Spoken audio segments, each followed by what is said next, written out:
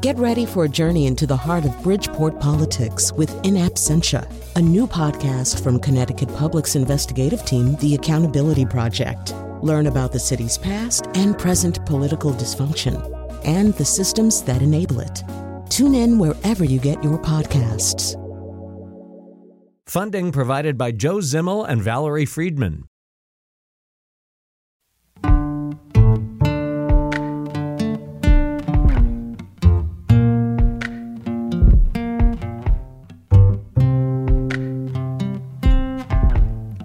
This is Where We Live from Connecticut Public Radio. I'm Catherine Shen. In the heat of summer, we start to long for those cold evenings where you can cozy up by a warm fire and a good book. But for now, it's time to pull up that beach chair and crack open a good old summer read. It's our summer reading show. Buckle in as we dive into the best books of the season. Whether you're looking for new fiction to thrill you or a memoir to inspire you, we've got the reading recommendations to make the most of these long summer days. And we're talking about reading for all ages. There are so many benefits when it comes to summer reading for children. Studies show that not only does reading help with preventing summer learning loss, it also helps with social-emotional reading. And starting us off are Connecticut children's librarians Kim Poe and Mary Parmalee. Kim and Mary, welcome to Where We Live today. Thank you. Yeah, nice to be here. And you can also tell us what you're reading right now. Call us at 888-720-9677. That's 888-720-WNPR, or leave a comment on Facebook and Twitter at Where We Live.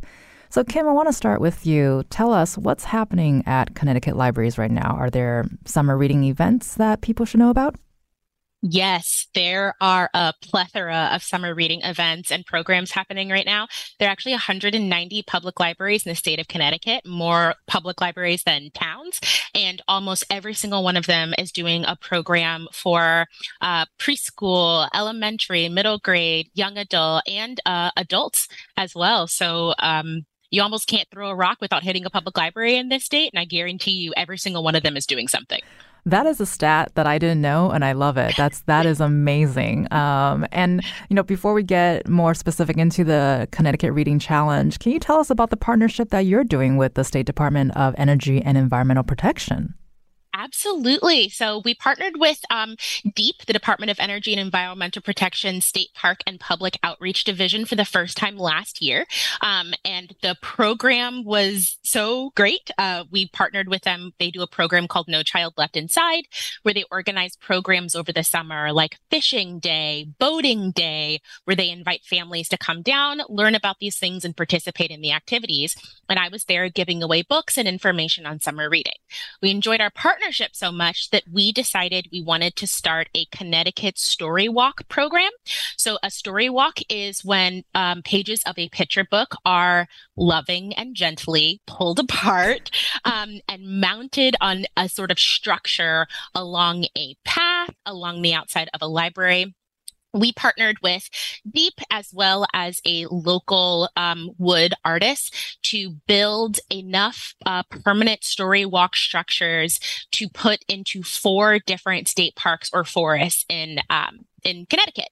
So we have 2 that are up right now and available for people to visit. There is one at Dinosaur State Park in Rocky Hill. We just opened the one at Kellogg Environmental Center in Derby, Connecticut.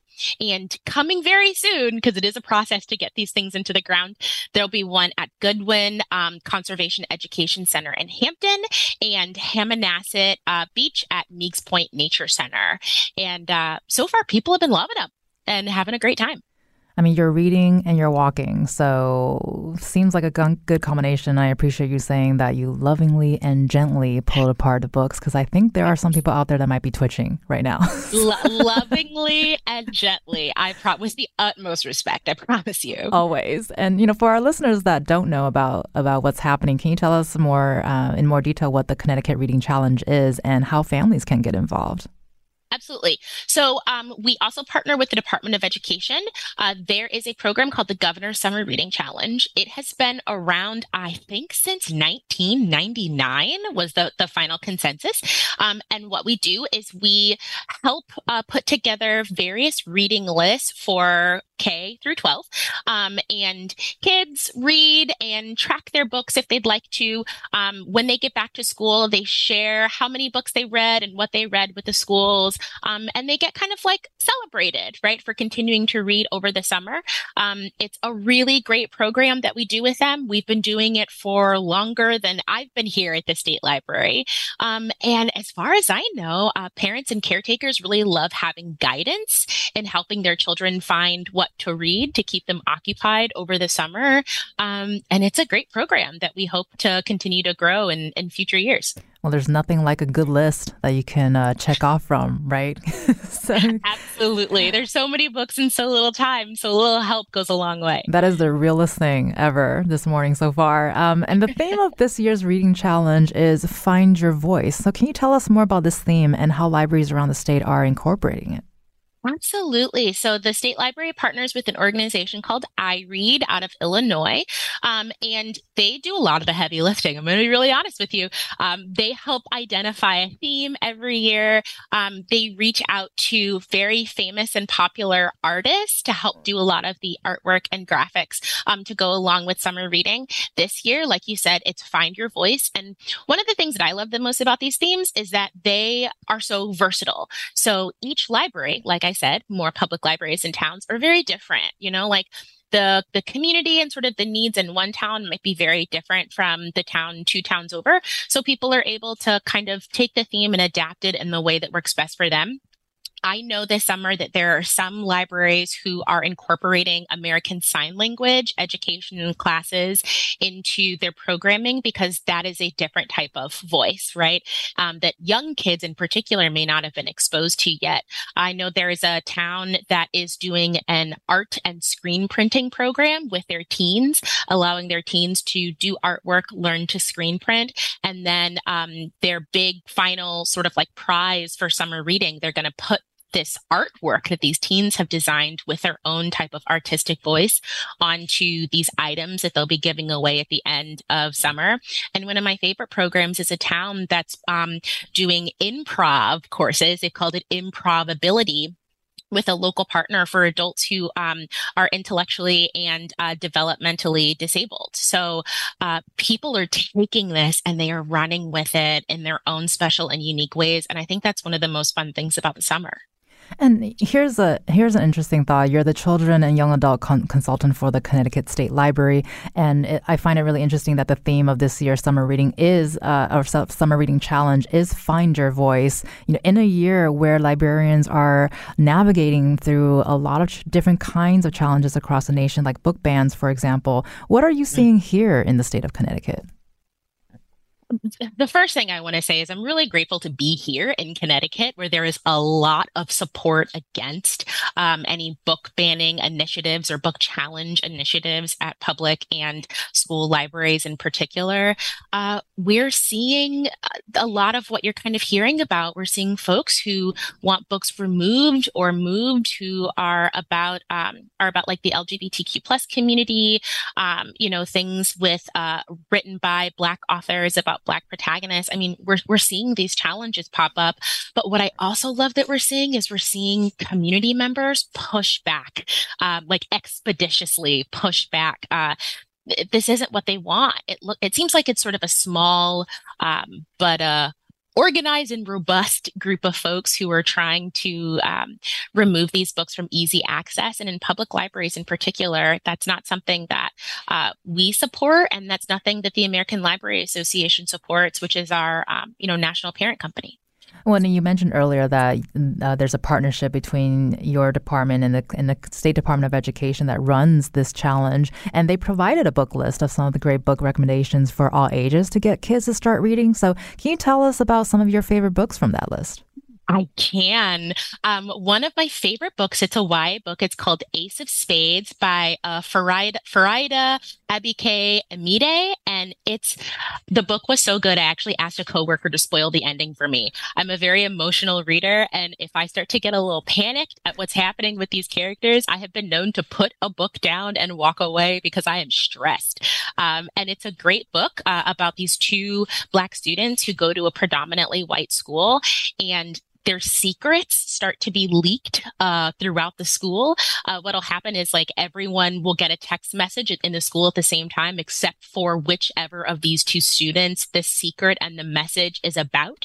So they kind of band together to try to figure out who's doing this, why they're doing this. And when you get to the end and it's all kind of revealed and laid out for you, I pride myself on sort of being able to spot these things at least a couple chapters out, and they had me. I hadn't a clue. It's a great read, and it's on the summer reading list this year. I've only spoiled myself once, and it's because I was extra stressed, and that's something we can talk about during our next show.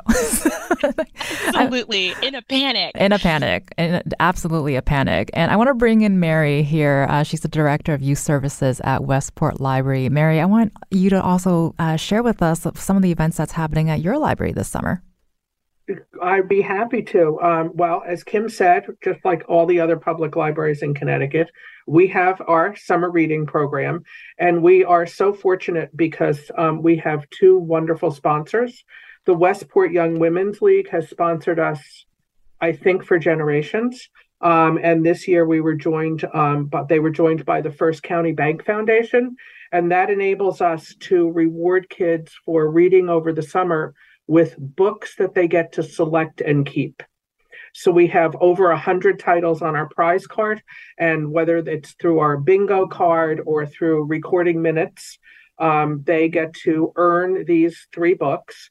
And then also we have a local business of Shake Shack that gives us they get a coupon for a free shake from Shake Shack when they're halfway through our challenge. So we have had already we have more kids signed up this year than we had at the end of summer last year. So it seems like kids are really getting back into reading, which as a librarian, it warms my heart.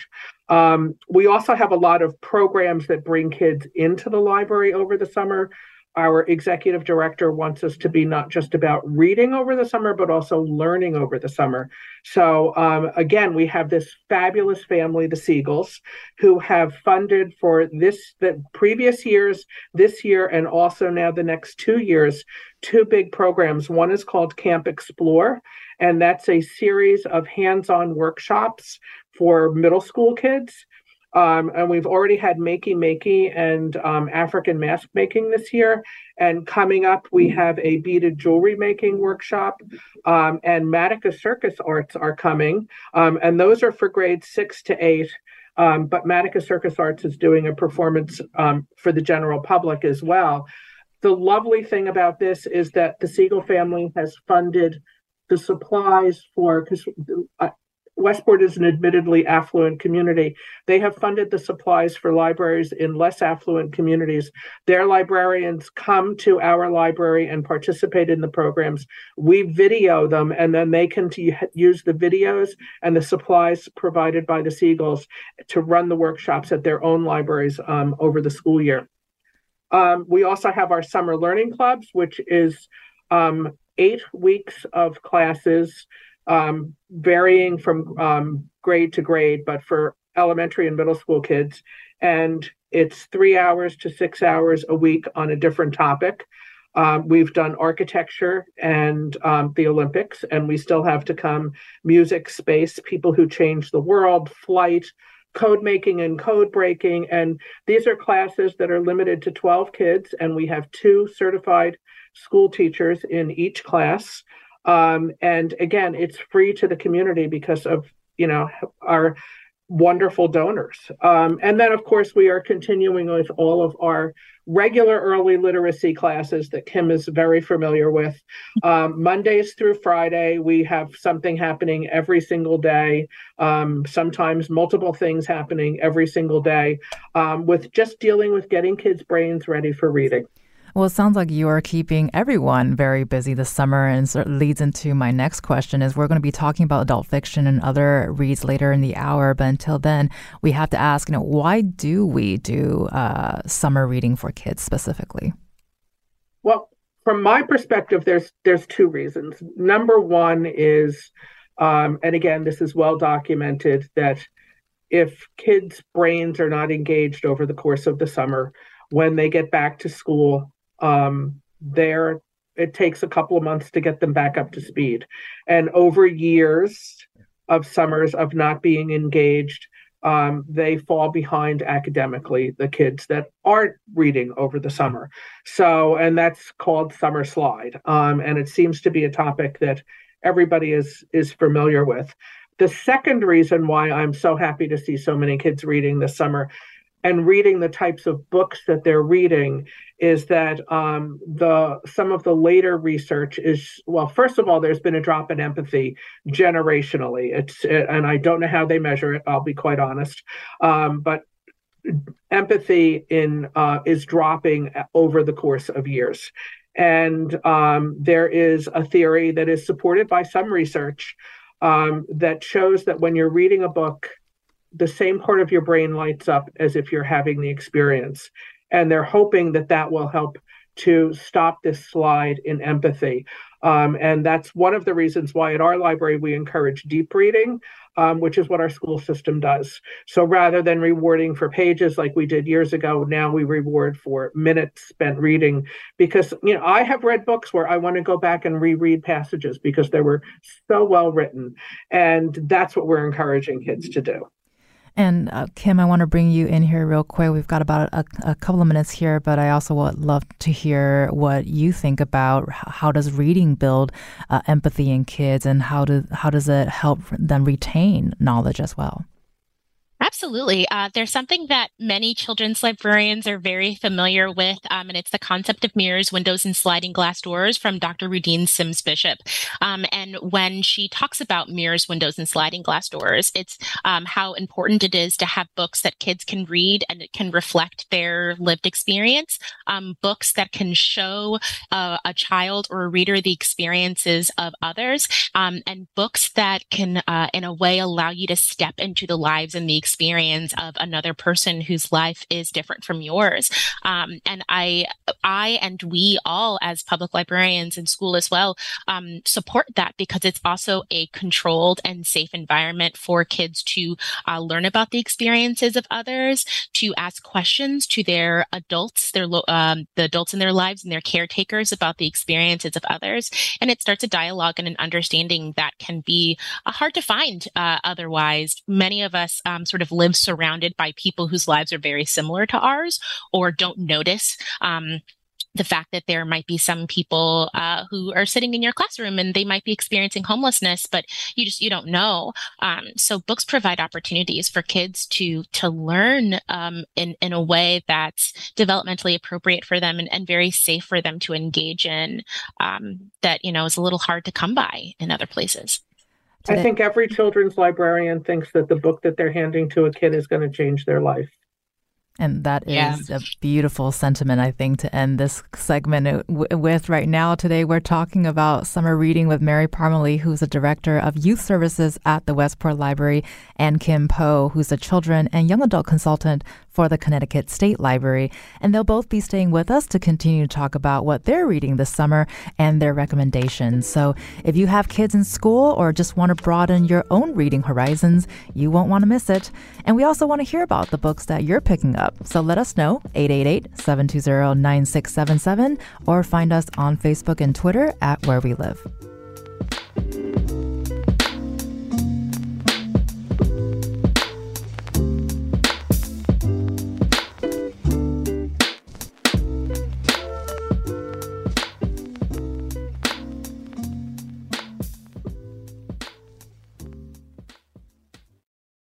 Support for this podcast comes from Hartford Healthcare.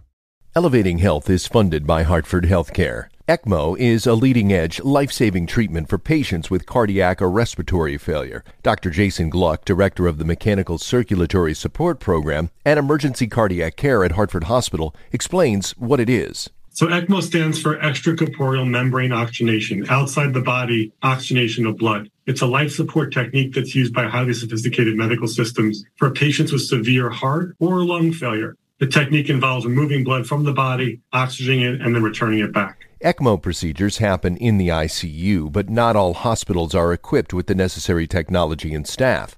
Dr. Gluck describes Hartford Hospital's ECMO Go team. So ECMO is considered when treatments have failed. And in our center, with a special ECMO on the go team, we'll actually take that technology to their hospital and help them out there if they need to stabilize the patient and then bring them back to Heart for recovery. For more information, go to ctpublic.org/elevatinghealth. This is Where We Live from Connecticut Public Radio. I'm Catherine Shen. We hope you're taking some time to read this summer, whether you're diving into that bestseller that's been collecting dust on your nightstand or revisiting a dog-eared old favorite. Or if you're like me and you can't decide what to read, so you're reading like 10 books at once, all I can say is, well, good luck to us. But here to talk about reading for all ages and the benefits of summer reading for adolescents is Mary Parmalee and Kim Poe. They're both children librarians in our state. Welcome to both of you back to the program. Thank you. Thank you. And just a reminder for our listeners, too, you can let us know what you're reading, 888-720-9677, or find us on Facebook and Twitter at Where We Live. So, Kim, I want to start with you. With books for elementary school kids and preschool age kids, what books are you reading and recommending?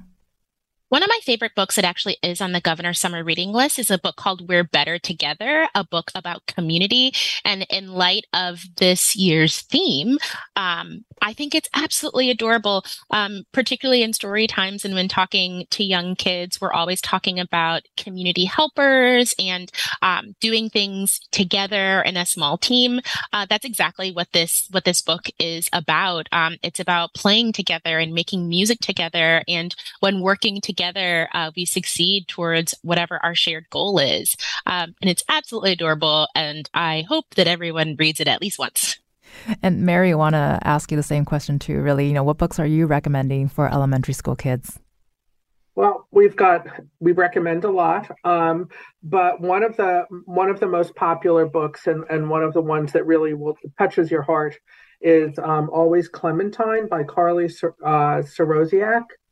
And it is about this little mouse, Clementine. And it's really a story about friendships because Clementine is a lab mouse. And she has had her DNA altered. So she dreams in Latin.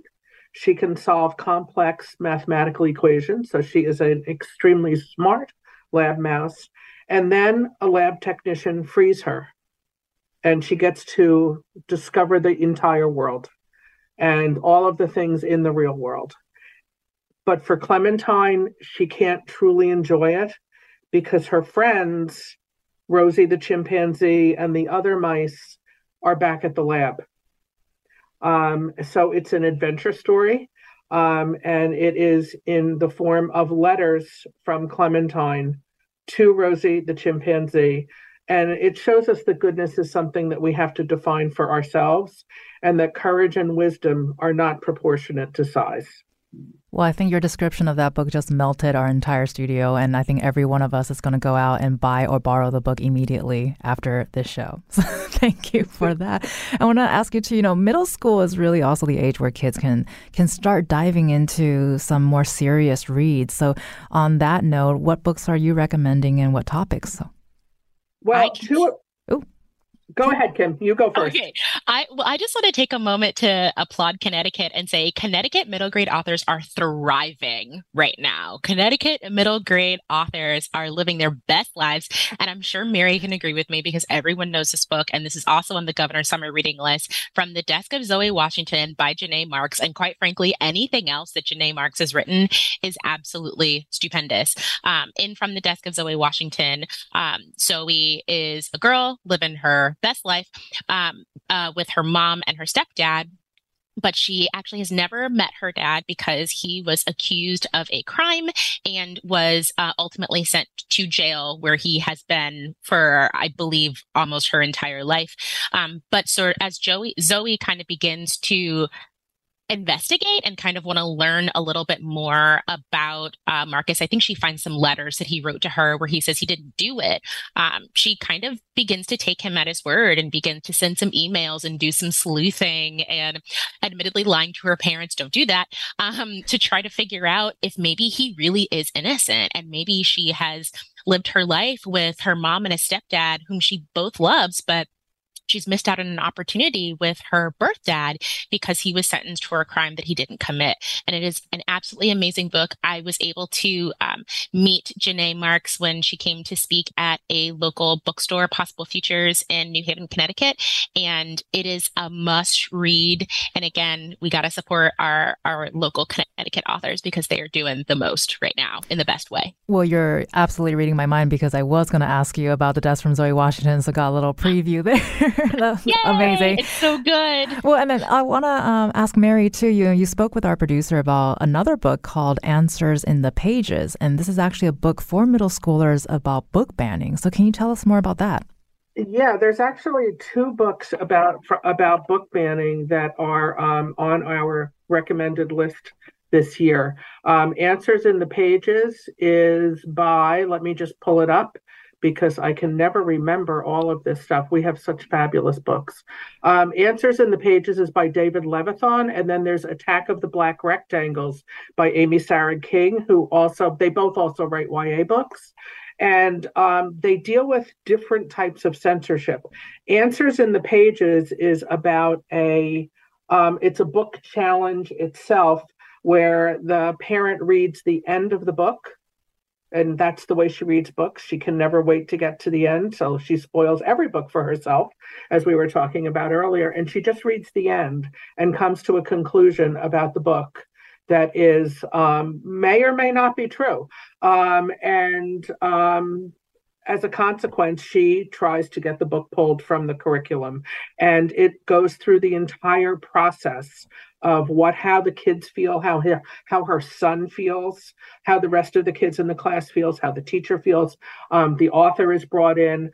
And it's really about communication, because by the end, there's a lot more communication happening in the town than there was before the challenge occurred. And then in Attack of the Black Rectangles, it's actually where words are blacked out in every copy of a book by a teacher. And that's based on something that actually happened in Amy Sarah King's son's classroom. And you also mentioned another title called The Best Liars in Riverview. Can you tell us a little bit more about that? Sure. That is, and it's interesting because so many of my favorite authors had books come out this year. And this is actually a debut novel by Lynn Thompson. And it is about 2 friends, Joel and Aubrey. And they've been friends for years. They have a lot of traditions. One of them involves an overnight camping trip every time they finish a grade. So they've now finished 6th grade. They have their overnight camping trip. And in the morning, Aubrey goes home and Joel disappears. You go back to then in the book to the beginning of 6th grade, and it takes you through the entire 6th grade year. And you see how Joel has been bullied throughout the year. And it's not like massive bullying that's going to bring a lot of attention. It's the little pushes and shoves and words and the effect it has on him over the course of the year. But you also see it from Aubrey's perspective and how Aubrey sees the impact that the bullying has on Joel. Now, the important thing to know in this book is there is a 0 tolerance policy for bullying in the schools, but it isn't enforced. So when Joel disappears, Aubrey knows more than Aubrey is willing to say, because Aubrey doesn't trust the adults because they didn't do anything about it during the school year. So you go through the entire school year and then you come back to the present day, and it really turns into a mystery of where is Joel? What happened to Joel? It's a phenomenal read that just grabs you. And I mean, literally, when I was reading it, I could feel how Joel felt. And all I could think of was, it's like when you put a frog in water and you turn the heat up very slowly so it doesn't know it's being cooked. And this is at the end of the year, and Joel's cooked. That is the description of the year, I want to say, for a book that I need to add that, obviously, to my to-be read list, which is like a black hole, but that's also a topic for another day. And then we've been talking about readers who are younger, and also for high school age kids. You know, this is also normally the time where they have assigned summer reading, but it's also a time for pleasure reading. So, Kim, do you have any books that you are recommending for high school age kids and young adults? I do. There's a book that actually just came out, I want to say in February or March, and I was really lucky to meet the author at the American Library Association annual conference in Chicago this year, and it's called The Shadow Sister by Lily Mead. And it's a book about two sisters who do not get along. They don't at all. You've got kind of the older sister who's the cheerleader with the boyfriend and all the, really great friends, and the younger sister, about 2 or 3 years younger, who's probably a lot more like me, just kind of chilling and living her best life. And one day the older sister disappears. So when the book starts, the older sister is actually missing. And, the city is out looking for her. Her parents are constantly on the news. And one day, the sister just shows back up, the older sister. She doesn't have any memory of where she's been. She barely remembers her parents. She barely remembers her friend. The one thing that she remembers is her younger sister. And she remembers that there's something that she's supposed to do for her younger sister. So the book bounces back and forth between these siblings now, but also their relationship in the past when they were younger and when they were close, and as they sort of aged a bit and began to grow apart. And the younger sister is very untrusting of her older sister. She thinks that maybe she's faking it, that maybe she disappeared for attention. But as the book progresses, we realize that something really has happened to this older sister, and it may have something to do with other Black female teenagers that have disappeared in the city but has not returned. So the book is kind of this mystery of figuring out where this older sister was, while we also learn a bit about their relationship and about a secret that the older sister had that she was about to reveal to the community, which may or may not have had something to do with her disappearance. It was a thriller of all thrillers, which may have nothing to do with Fun in the Sun, but gosh darn it, it's a great book, and I really want everyone to read it. Well, I was going to say panicking already, but having to add that to the list clearly. So I'm going to be having to call you up when I'm panicking. So just I'm FYI. I got you. I also want to ask about another book called Monday's Not Coming. Can you tell us about that book? Monday's Not Coming. That's the one that you might just want to come over and sit next to me as you read it, and I will Sounds be here good. to hold Sounds your like a hand date. and feed you snacks. Yes, please. Monday's Not Coming is just a wild ride, and it's a book that I actually suggest immediately after you finish it, just flip back to the first page and read it again. It's about two friends, and it's also, I think I read a lot of books where there's sort of time jumping from past to future, because that happens in this one as well. You've got the main character, and her best friend is missing. She's not there. No one seems to know where she is, or people maybe do know where she went, but they don't want to tell our main character about it. Also in the book, we have a situation where these two friends, as they're in high school, like their lives have kind of veered into slightly different directions, although they are still, in fact, best friends. We flash back in the book to a year before, 2 years before, 3 years before, so that we can see their friendship grow and to kind of see how they, as teenagers do, you kind of grow in different directions. But when we're reading the book in present time, our main character is absolutely frantic because she doesn't understand why she's the only one who seems to be worried about this missing teenage girl. No one wants to talk to her. No one wants to tell her what they know. No one wants to help. And she's absolutely just like distraught and confused about it.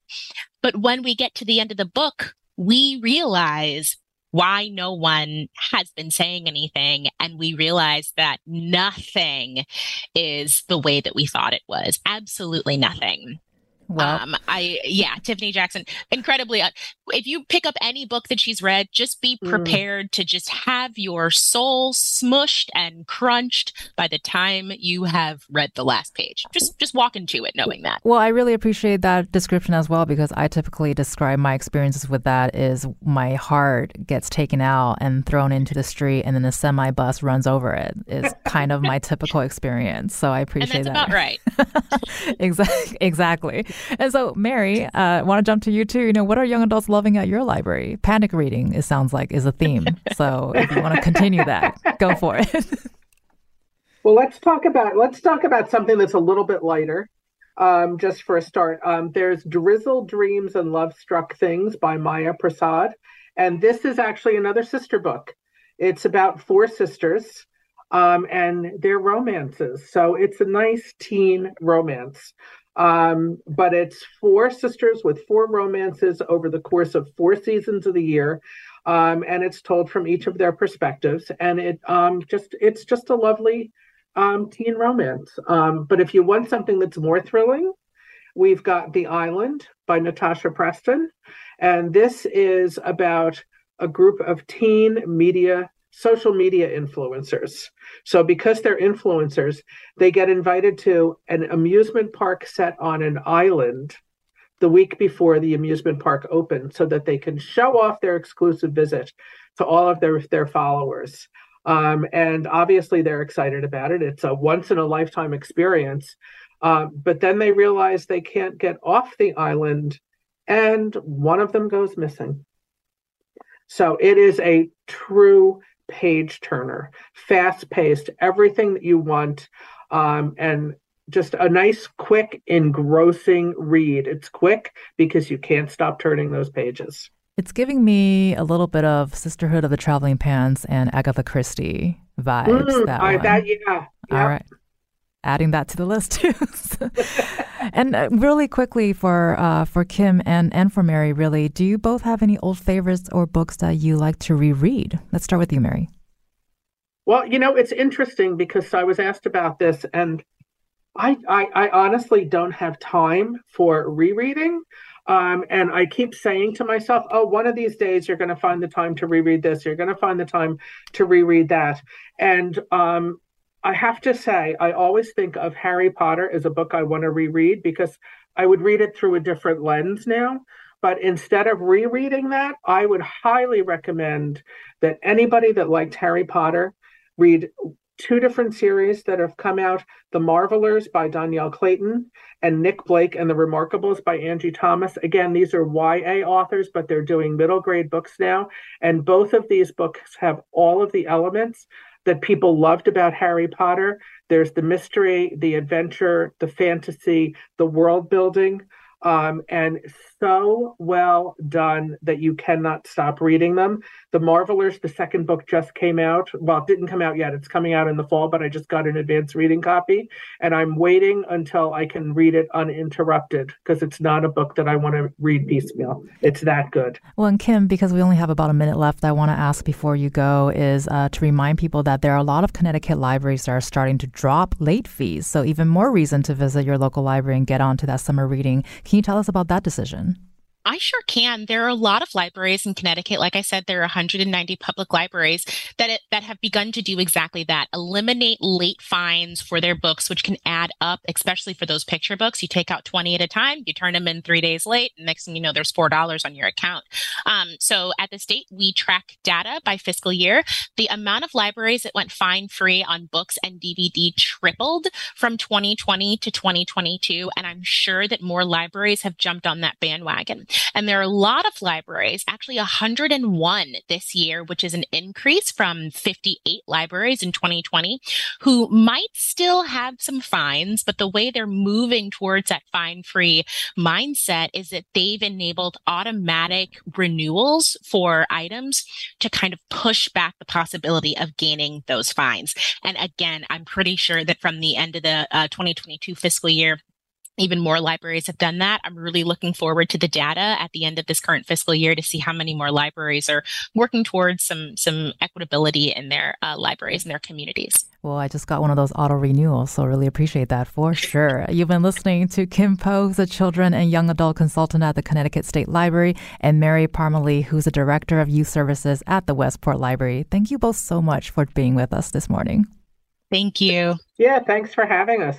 And coming up next, beach readers and rereaders. We're coming for you. Atticus Bookstore Cafe in New Haven and Key Bookstore in Hartford joins us.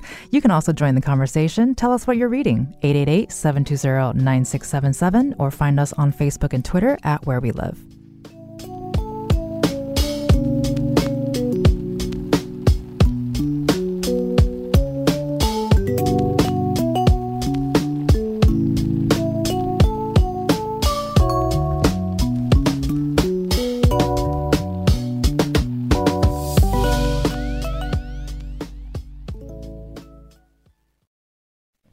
This is Where We Live from Connecticut Public Radio. I'm Catherine Shen. So we've been talking about what everyone else is reading, so I guess I should share what I'm reading too. I actually recently finished this really fascinating book called As I Cross a Bridge of Dreams. It was written 1,000 years ago by a young Japanese girl known only as Lady Sarashina. She worked in and out of Japan's imperial court and was obsessed with romantic fiction. And I always find it very comforting and humanizing when you're reading about the life of someone who's lived so long ago on the other side of the world, and yet we all feel the same emotions and have similar wants and use fiction as a way to be comforted or to escape. But when it comes to summer, I almost always think about road trips and local adventures. So I tend to crave some of Jack Kerouac's On the Road. It's a 1957 novel based on the travels of Kerouac and his friends across the United States.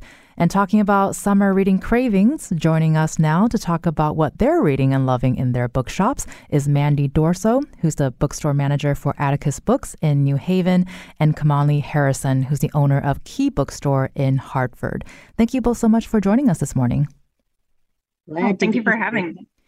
So Mandy, I want to jump to you first. What are you currently reading and what are you seeing people grabbing at Atticus? So, not surprisingly, R.F. Kuang's current bestseller, Yellowface, has been sort of flying off the shelf here. Sorry about that. No worries. Yeah, so Yellowface has been very popular. It's a very fast-paced novel that is sort of riddled with some dark humor, touches on some pretty heavy-hitting topics, such as racism, cultural appropriation. I also just have to mention, earlier in the segment, you were specifically talking about banned books. I would definitely say that here in New Haven, it's like the more you tell somebody not to do something, the more they're going to want to do it. So that's been really exciting in the bookstore specifically, is having, young adults and even adults coming in and really seeking those titles out that might otherwise be sort of kept at bay. Yeah, we're excited. Yeah, we have a lot of fiction lovers here at Connecticut Public as well. Producers Kevin Chang Barnum and Lily Tyson have recommendations for everyone as well. Lily just finished American Mermaid by Julia Langbin, which she calls the perfect summer read. And Kevin is reading Disorientation by Elaine Xie Chow. And Mandy, I want to bring you in too. Nothing quite says summer like a nice paperback fiction. So what fiction books are you picking up right now? So the fiction titles that have been fairly hot. So I just actually finished Blizzard by Banana Yoshimoto. It's a collection of stories it reads like a fever dream, but it's so worth it. So I would definitely recommend that. Another popular title is actually Ali Broch's Hyperbole and a Half.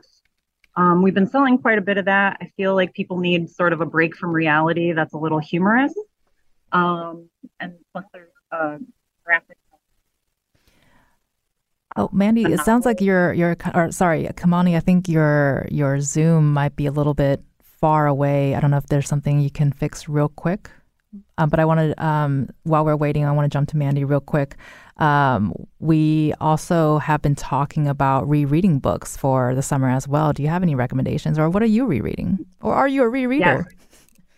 Yes. I am a rereader. This is also going to be a plug for an audiobook. This is actually, so Kiese Lehman's Heavy, an American memoir, is probably one of my favorite books of all time. It's essentially a collection of letters that he has written to his grandmother and his mother. Again, earlier in the segment, you were touching on, how reading can sort of gain you empathy. This book will do all of that and more. I feel like his writing is probably the most honest and intentional writing that I have ever had the pleasure of reading. It's a book that I own in literally every format, including audiobook. which I highly recommend, as he also reads the book. And to hear just his inflection on his own words is just breathtaking, sincerely. And Kamali, want to ask you as well, are you rereading any books or are you a rereader that you would recommend? I would agree with Mary that I really don't have time to reread books when there's an infinite amount of books in the future to tackle that to be read list. Let me think, but specifically fiction. Go for nonfiction as well. And I feel you on that too long to be read. That's always very hard to decide on. Yeah. What nonfiction books are you reading?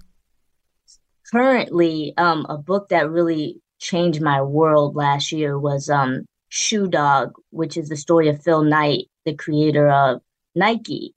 And as a business owner myself and seeking to innovate in the book space and create a culture around reading, reading his story was so good. I'm not really a memoir person, I would say, but that was one of the first I've picked up in a while. And he's such a great writer, for one, and his journey, I think, literally targets kind of like your sacral chakra. Like there's so much tension and ups and downs of running, excuse me, a multi-million-dollar entity. And it just gave me so much hope for my business, especially being a bookstore. You know how difficult that is. And his journey was so inspiring. And yeah, I highly recommend Shoe Dog. And then right now I'm reading Up From Slavery, the story of Booker T. Washington of Tuskegee University. And absolutely incredible to hear from an ex-slave, someone who was property of another person, to attracting the attention of the President of the United States. It's incredible. And Kamani, we've also been talking a lot about young adult fiction that's not just for young adults. So do you have any YA or children's books that you are loving right now that you would recommend for people? 1,000%. So I'm actually excited to talk about a Connecticut-based author who actually does manga. And he's been featured at Comic-Cons and Blurred Cons and all the cons across the country. His name is Zero Snake, and he has this manga novel called Unrivaled. And he has a bunch of merch and everything around it. The artwork in the book is great. The children come back and tell me, and their parents tell me how great the book was, how their kid didn't put it down. I can't keep that book on the shelf, to be honest with you. I'm really proud to have it in the store, to be able to offer that type of book. And then I would say, let's see here. Well, I'm really glad you mentioned manga because I've been recently actually thinking. I'm really glad you mentioned manga because I've been thinking about picking up more manga. So just wanted to say thanks for the title and for our listeners. Sorry, go ahead. Oh no, totally. I really when I talk about those kinds of books, I think that's kind of top tier. And then also there's a graphic novel about the Black Panther Party. And also I wanted to say that on my bookshop, I do have a list of all these books that I'm talking about right there on the bookshop. It's the NPR book recommendation list. So all of them will be linked right there. But some of them are exclusive, like the manga one. It's not available on bookshop. So you got to hit me up. Well, you've heard it here. You got to hit up Kamali, who owns the Key Bookstore in Hartford. Well, thank you so much for sharing that. And we also just want to shout out to some Connecticut authors that we're diving into right now here at Connecticut Public. Producer Robin Doyon-Atkins is reading Poor Man's Feast by Connecticut author Elisa Altman. And Tess Terrible just finished the poetry collection Maple by Hartford poet Brett Maddox. I want to thank Mandy Dorso, who's a bookstore manager for Atticus Books in New Haven, and Kamani Harrison, who's the owner of Key Bookstore in Hartford. You can find all of our newsroom book recommendations and some of today's recommendations on our website, ctpublic.org/where we live. I'm Catherine Shen. Today's show is produced by Tess Terrible. Our technical producer is Kat Pastor. Download Where We Live anytime on your favorite podcast app, and thank you so much for listening.